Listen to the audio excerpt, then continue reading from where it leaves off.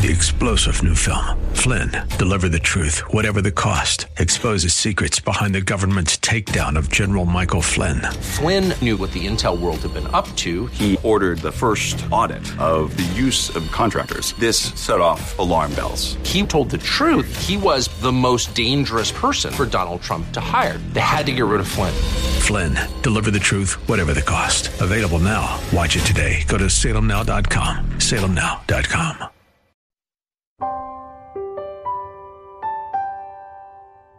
Welcome once again to a daily visit we call Study Verse by Verse with Pastor Leighton Sheely of Church of the Highlands in San Bruno. And at this time of the year when we're all thinking about Christ's birth, Pastor Leighton is reminding us of those things that will take place just before he comes back again.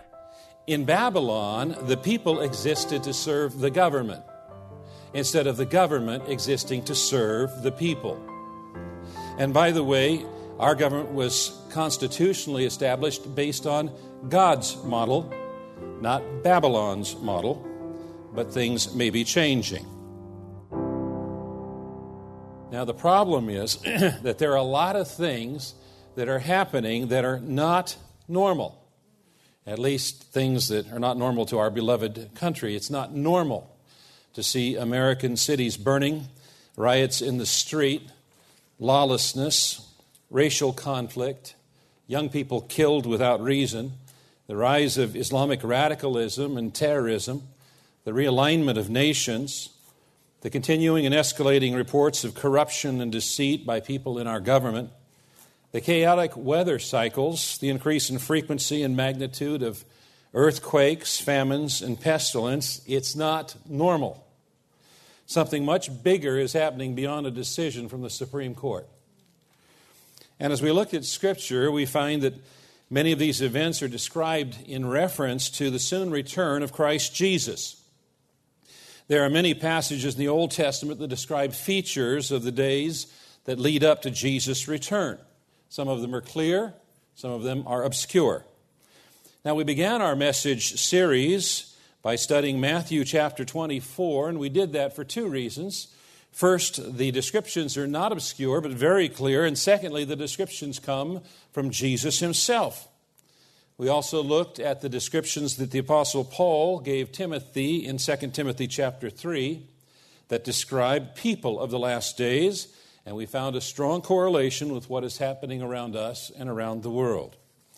In the second message of the series, our attention turned to Daniel chapter 12, where it prophesies that at the end of time there'll be an increase in travel and in knowledge. Now, over most of the history of mankind, knowledge increased very little. Most people farmed or worked the very same way that their parents had and their parents before them. But with technologies like the internet and Google's DeepMind self-teaching and self-learning computers, IBM has announced that when the Internet of Things is completed, knowledge may double every 12 hours. We're living in a time when knowledge is increasing incredibly. We are living in a portion of human history that is unparalleled, and we may be living in the last days of the last days.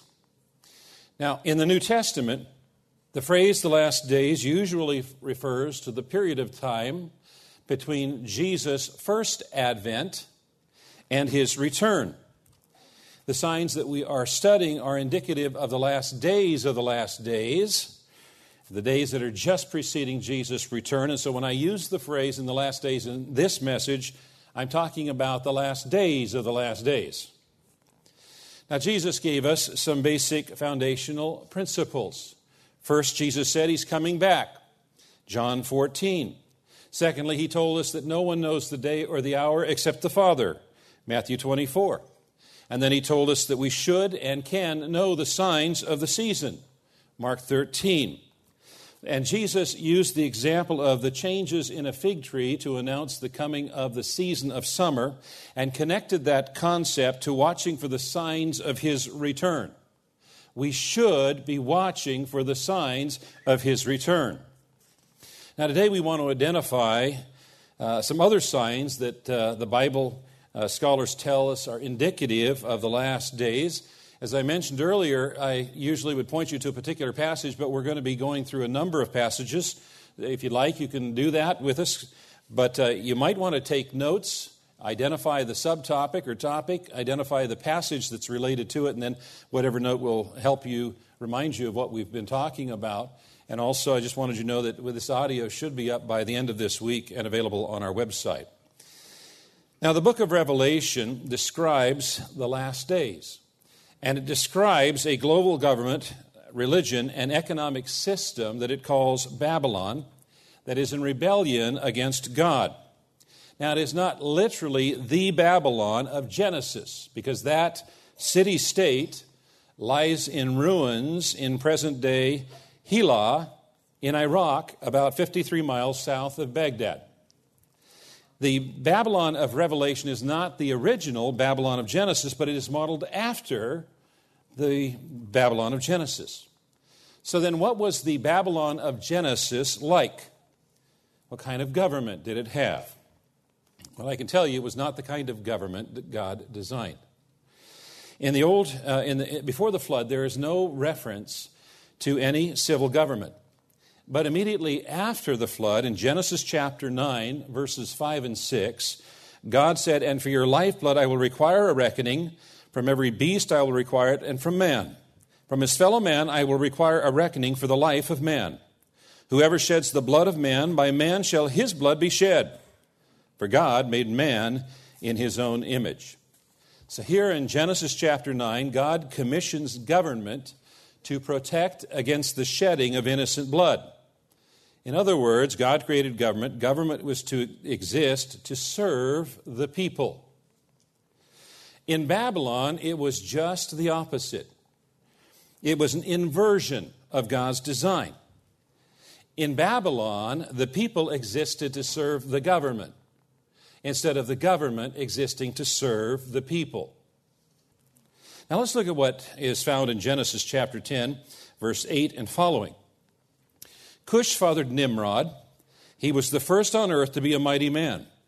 He was a mighty hunter before the Lord. Therefore it is said, like Nimrod, a mighty hunter before the Lord.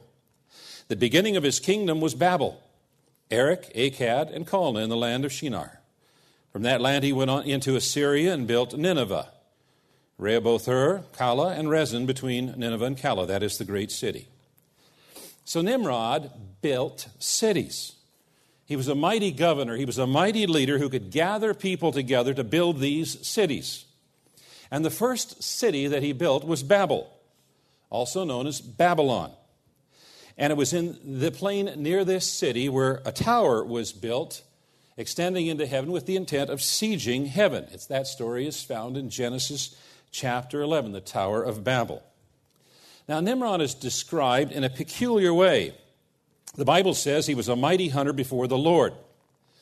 Now, for many years, I thought that if you were to walk down the halls of Nimrod's palaces, you would find the heads of exotic animals on display for all to see. Well, a few years ago, while studying, I found out that I had been wrong. You see, the phrase, a mighty hunter, a great hunter, was not in reference to animals, but humans. That Nimrod did not hunt animals, he hunted humans. Now, what does a hunter do with animals that he has entrapped? He usually kills them or enslaves them. So it would appear that Nimrod killed or enslaved people. What kind of government would kill or enslave its people? Well, I can name a few. When I was growing up, I had a map on my bedroom wall of the world, and across the eastern part of North Asia, I saw USSR, United Soviet Socialist Republic. Now, according to the history books under Joseph Stalin, the Soviets killed 20 million of their own people plus. In the 1930s, Adolf Hitler rose to lead the National Socialist German Workers' Party, or Nazi Party, and under his leadership, Nazi Germany killed at least 11 million people, including 6 million of which were of Jewish descent. In the 1940s, late 1940s, a form of communism spread across China that killed an estimated 65 million plus people. Millions more have been slain by their own government than by all of the wars and terrorist acts combined. Whether it is called socialism, fascism, communism, or progressivism, these forms of government are fundamentally variations on Babylonianism. Revelation suggests that this is the form of government that will sweep the globe. It is a form of government that is diametrically opposed to the government system that God ordained. This form of government is being actively promoted in education. My son and his team went to an extreme frisbee tournament, and one of the teams that was there from one of the colleges in Las Vegas was proudly wearing their T-shirts with Joseph Stalin's picture emblazoned on it. I can't even begin to fathom why anyone would do such a thing. Now, some have observed that America does not appear to be mentioned in Revelation. Now, if that's true, there are two possible reasons for that. Number one, America has imploded and is no longer relevant. Or secondly, America has become part of Babylon. Now, Revelation prophecies indicate that there will be a global government or some similar facsimile. Revelation 13:5 says, "The beast was given a mouth to utter proud words and blasphemies and to exercise his authority for 42 months. He opened his mouth to blaspheme God and to slander his name and his dwelling place and those who live in heaven. He was given power to make war against the saints and to conquer them. And he was given authority over every tribe, people, language, and nation. All inhabitants of the earth will worship the beast, all whose names have not been written in the book of life belonging to the Lamb that was slain from the creation of the world." So verse 7 describes a global government or authority. Revelation also indicates that there will be a worldwide economic system, and that's not even been possible until the advent of computers and the internet. Well, a rather abrupt ending to our visit today, but our time is almost gone. This is Study Verse by Verse with Pastor Leighton Sheely from Church of the Highlands in San Bruno, and I'm Mike Trout. So glad you've joined us today. We're here on a regular basis at this same time. We're also on the web at studyversebyverse.com. The Church of the Highlands, is at churchofthehighlands.org. Any information you want to know about the church can be found right there. And especially during this Christmas season, there is a lot going on at the church that you might want to check out. That's churchofthehighlands.org. Please pray for us. We're a broadcast outreach underwritten by the church, and we would appreciate your prayer and your financial support if at all possible, especially here at the end of the year. And join us tomorrow if you can at this same time when Pastor Leighton will once again talk about the signs of the season, those indications that Christ is about to return. And we'll open the Word of God and study verse by verse. 3-star General Michael J. Flynn, head of the Pentagon Intelligence Agency, knew all the government's dirty secrets. He was one of the most respected generals in the military. Flynn knew what the intel world had been up to. He understood its funding. He ordered the first audit of the use of contractors. This set off alarm bells.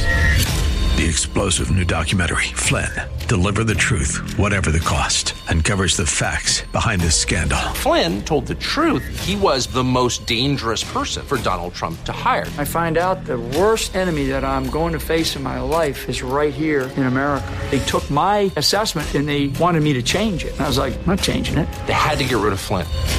With in-depth interviews, archival footage, and never-before-seen personal records of the man behind the headlines. I just felt like I was drowning. Flynn, Deliver the Truth, Whatever the Cost. Available now. Watch it today. Go to salemnow.com. salemnow.com.